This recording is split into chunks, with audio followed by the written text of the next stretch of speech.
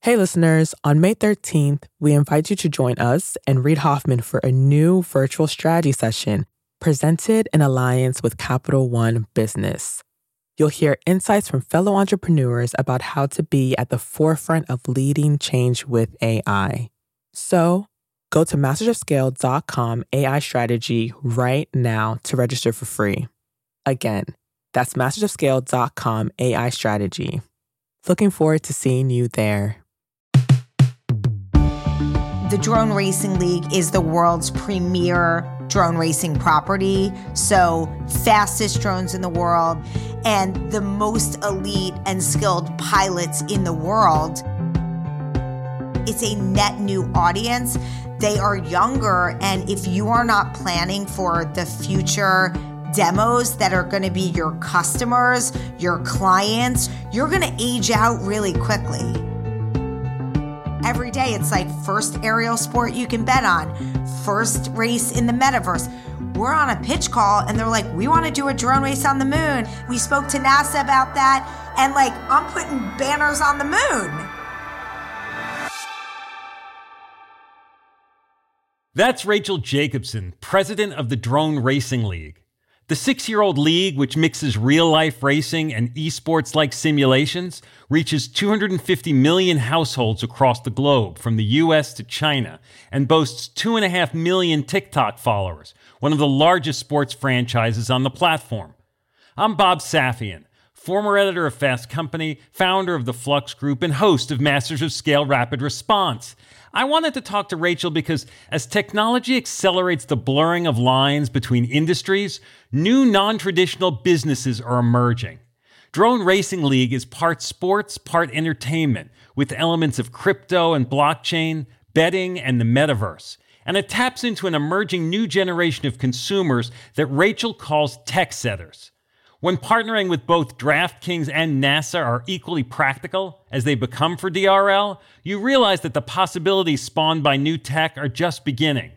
There are lessons for all of us in the Drone Racing League story about keeping our eyes open and moving quickly, about exploring what may at first seem absurd, and in Rachel's case, about jumping headlong into making futuristic ideas into reality.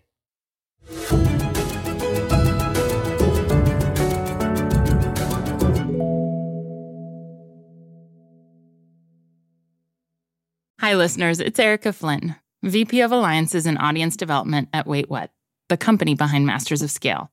My day-to-day consists of nonstop communication, not only with my immediate team, but with our current partner relationships and with incoming leads from possible future partners, which is why I rely on the ease of Grammarly to keep my communication clear and efficient. One confusing email can turn into several confused replies, which can turn into an unexpected meeting which no one wants, needs, or has time for. Having Grammarly on hand as my trusted AI writing partner not only streamlines my extensive to-do list, it minimizes miscommunication by quickly and efficiently synthesizing information and carefully curating tailor-made responses to specific groups. In fact, companies that use Grammarly to communicate can save 19 days per year per employee. Grammarly eases the writing process. It's a writing partner from the blank page to the last word typed before hitting send. Join me and over 70,000 teams who trust Grammarly to work faster, hit their goals, and keep their data secure.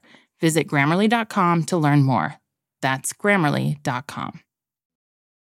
I'm Bob Safian, and I'm here with Rachel Jacobson, president of the Drone Racing League. Rachel's coming to us from the DRL offices in Manhattan as I ask my questions from my home in Brooklyn. Rachel, thanks for joining us. Thank you for having me. I first came across the Drone Racing League in 2016, 2017, when I was the editor of Fast Company. We ended up citing DRL as one of our most innovative companies. There's this phenomenon that had started out with hobbyists racing their own drones and had grown into this high-tech sports league with races and fans around the world. I remember it kind of blew my mind that it even existed. Since then, DRL has grown. NBC and Twitter media partnerships on Weibo in China, commercial partnerships that span T-Mobile and DraftKings and Algorand. You came aboard 2 years ago, right at the start of the pandemic, and I'm eager to get into how you responded to that challenge and the scale efforts you put in place. But I'm curious, how did you first come across Drone Racing League? I mean, you'd spent 21 years at the NBA, working alongside legendary Commissioner David Stern. I can't imagine that drone racing was likely your aspiration, unless you're a drone pilot yourself. How did you get connected to this world? The Drone Racing League had been a 5-year-old property and really had just had incredible growth. Our CEO and founder, Nicholas Horbachevsky, Nick had an idea in a backyard when he was flying his own drone. And to his credit, he took this sport to a number of investors that saw what he wanted to build, the next multi-billion-dollar mainstream sport. When you talk about David Stern, I had met with David in the fall of 2019, and I had really left the industry 3 years prior to help run an HR tech startup that was all about investing in women and diverse groups. So David had talked to me. He was investing in a lot of early stage technology companies. And he said, we got to get you back to sports. The industry has changed, and I'm not sending you back to just one of the other sports that are out there. So really, it was David putting that on my radar. And literally a month later, I was approached to meet with the founder, Nick, of DRL. And really from that first meeting with Nick, he talked to me about the sport he had now grown in 5 years, his vision for the future. You think about building a multi-generational fan base, how you look at social and digital media. So I really felt like he had me at hello, and it moved pretty quick to the altar. When you talked to Nick that first time, had you seen a drone racing league competition?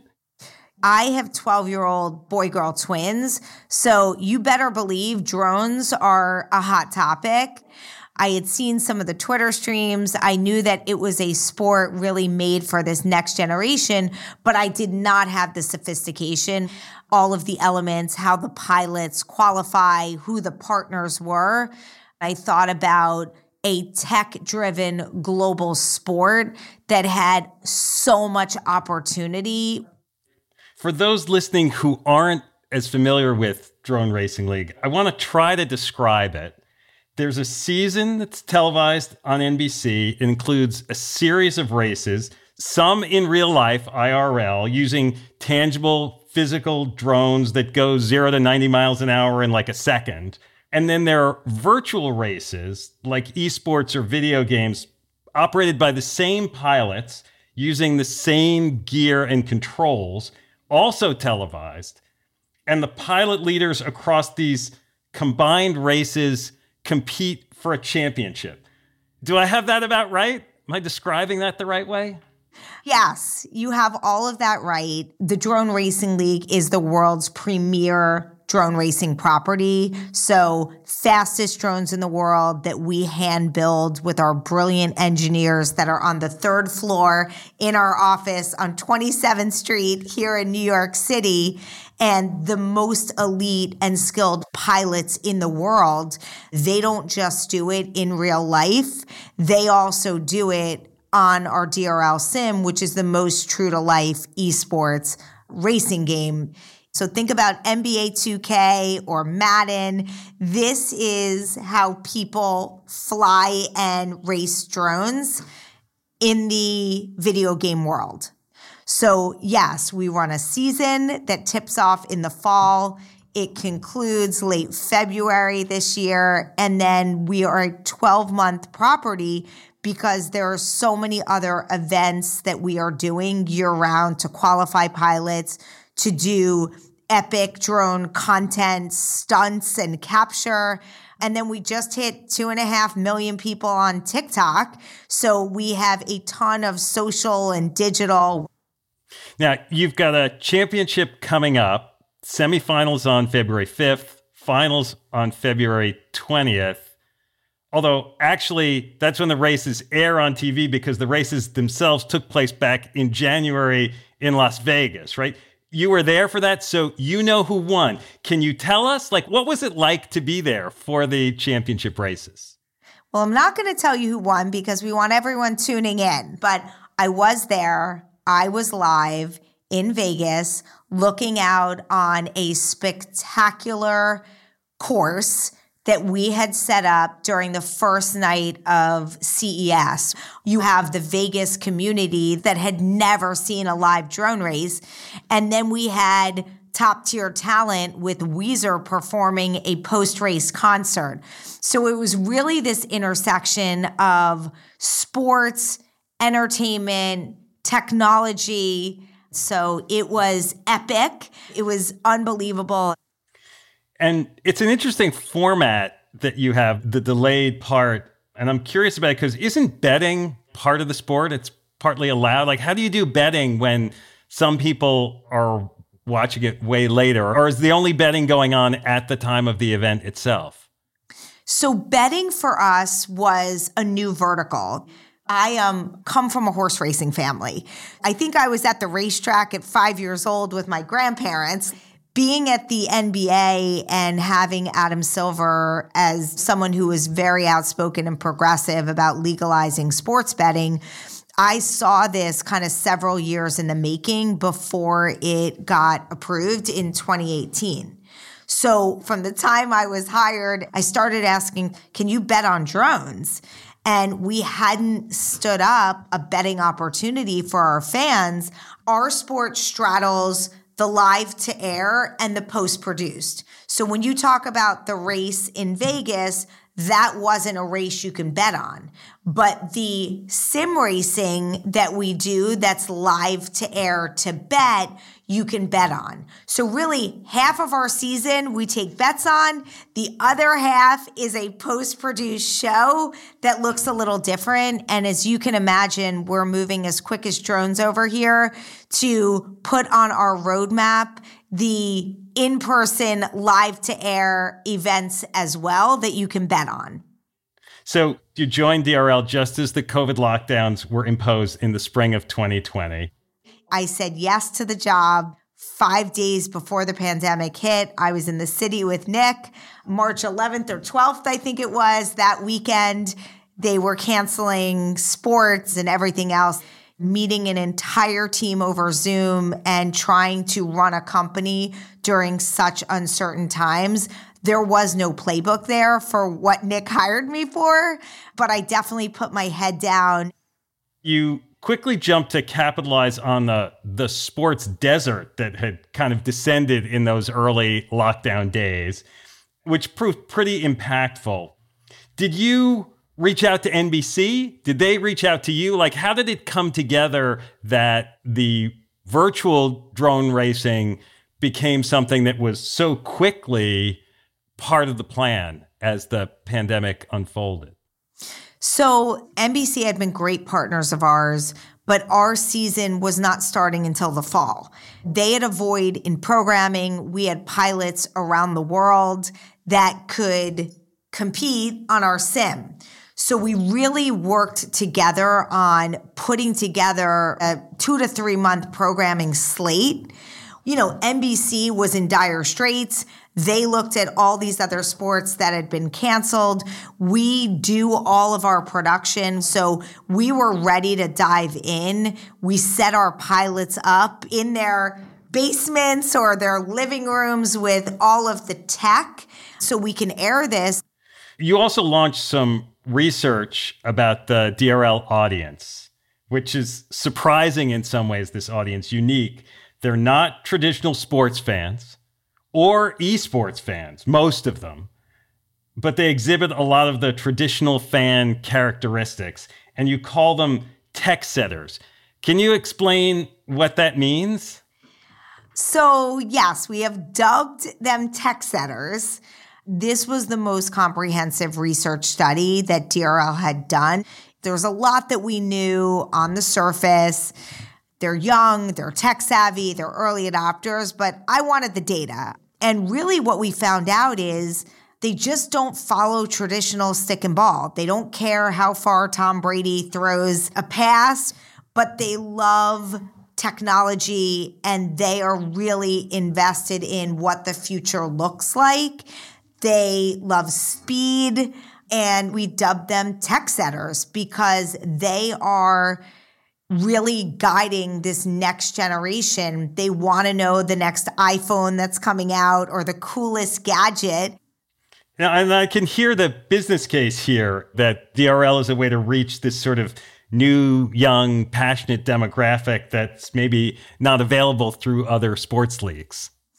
Definitely. During COVID, it was very evident that marketers and companies really took a beat to look at where are we spending in our portfolio.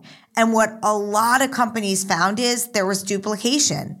And that's really where we had this opportunity by showcasing our fan base and really educating so many people that didn't know, Bob, to your point, like, tell me more about drone racing. It was very fertile ground because it's a net new audience. They are younger. And if you are not planning for the future demos that are going to be your customers, your clients, you're going to age out really quickly. Hey, listeners. It's Jodine Dorsey, the VP of Live Events at Wait What, the company behind Masters of Scale. I am constantly tasked with reaching out to teams across a wide spectrum of professions and the vastly different personalities that go with them. Grammarly helps me quickly shift tones to better communicate what I want to say and saves me valuable time in the process. Our upcoming Masters of Scale Summit event features top-tier speakers from CEOs to founders to political leaders. Grammarly's ability to produce on-brand writing helps me properly prepare for each and every thought leader I interact with on stage. It lets me generate the most exciting specialized content for our audience. In fact, teams that use Grammarly report 66% less time spent editing marketing content, which I've seen firsthand with my Summit team. Join me and over 70,000 teams who trust Grammarly to work faster, hit their goals, and keep their data secure. Visit Grammarly.com to learn more. That's Grammarly.com. Before the break, we heard Drone Racing League President Rachel Jacobson talk about real-life racing versus sim racing, her unique tech-setter fan base, and why NBC leaned in when the pandemic hit. Now, she goes into crypto's role in the sport, what makes DRL different than her old perch at the NBA, and a potential race on the moon. Plus, Rachel shares her biggest lesson since joining DRL, that sometimes not analyzing all the details before taking action can be an advantage. DRL is this unusual mix of sports and tech and gaming. You've talked about it as an omni-channel sports league. That's not a phrase that I'm familiar with. What does it mean to be an omni-channel sports league? Well, we've entered crypto. We looked really early on when crypto started to heat up in the sports world of where did our demos sit, and they love crypto. So there's a great overlap. So when you think about an omni-channel, we really cut across all of those areas. A top-tier global sports property, entertainment, best content capture, digital, social, and now crypto. It is this multifaceted organization, and that's really where you get the omni-channel from. And I guess ideal for the hot area of the metaverse. You better believe it. How do you think about building an audience for something that's so new and so different? Great question. So TikTok, we're at 2.5 million in really the last, 16 months. I already have 2 of the big 5 in our rear view mirror, and we are head first to get to be in the top 3 of the most followed of any of the global sports property. It is absolutely in our sights and achievable, but we have to put the right content out on that channel to make sure that people want to follow us and engage. If you were in Vegas, there was something for you. Whether you were 15 years old, 30, or 60, from the racing to the talent to the mint your own NFT in our activation space, And that's how we think of it, is we want to be one of the most inclusive sports. I have my mother to remind me of that. When she tells me she's tuning in, you can't forget about her demographic. And she has her favorite pilot, which is Gab 707. She thinks he is fab. And you also have a DRL Academy STEM program. So our DRL Academy, similar to other sports, find their lane of what's really authentic to them. Well, STEM is very authentic to a drone racing league. We talk about middle school being one of the last best chances to get people interested and excited. And we've partnered with Steve Wozniak's WozEd, as well as Robotify, which is another leader in the robotic space. We are building curriculum to get kids excited. They don't have to be a championship drone pilot. They don't have to code as a full-time job. But the fact that they can grow up in a world that it's not just the traditional types of careers that maybe you and I grew up in is really an area that we are focused on, inspiring this next generation and starting with making STEM programs fun and cool and getting some of their favorite athletes and performers to be part of that curriculum. What do you think of the NBA's tech efforts today? I mean, from game tracking, player health, digital collectibles like the Hotshot Marketplace. Do you keep in touch with your former NBA colleagues? Do you share and trade ideas? Definitely. You better believe that we are trading notes. I got to DRL. I had a number of NBA team owners love what we were doing, want to figure out how to get involved. We also have NBA players that fly drones, as well as other sports leagues. So there's been some really nice crossover there. And it's no surprise that the NBA continues to take such a leadership role with technology. And I look at a number of things that they've done, and then I look at our drones. And our drone is the ball. But the difference between our drones are I can partner with a lithium battery company or a 5G network or a cloud computing company, and our sport literally can run on their products. So that is something very much on the roadmap for 22 and beyond of how we use these top technology companies to really reimagine where our sport goes in the future and to have those companies as part of the growth trajectory. Do you miss the NBA at all? It's so different from what I was doing at the NBA, but I love it. I love the NBA for different reasons. It's almost like I've had the best of both worlds, as I say, but the excitement I have for where this sport will go, I see it through the eyes of my 12-year-old twins, where their kids are going to grow up in a world that you talk about, I root for baseball, this is my favorite drone racer.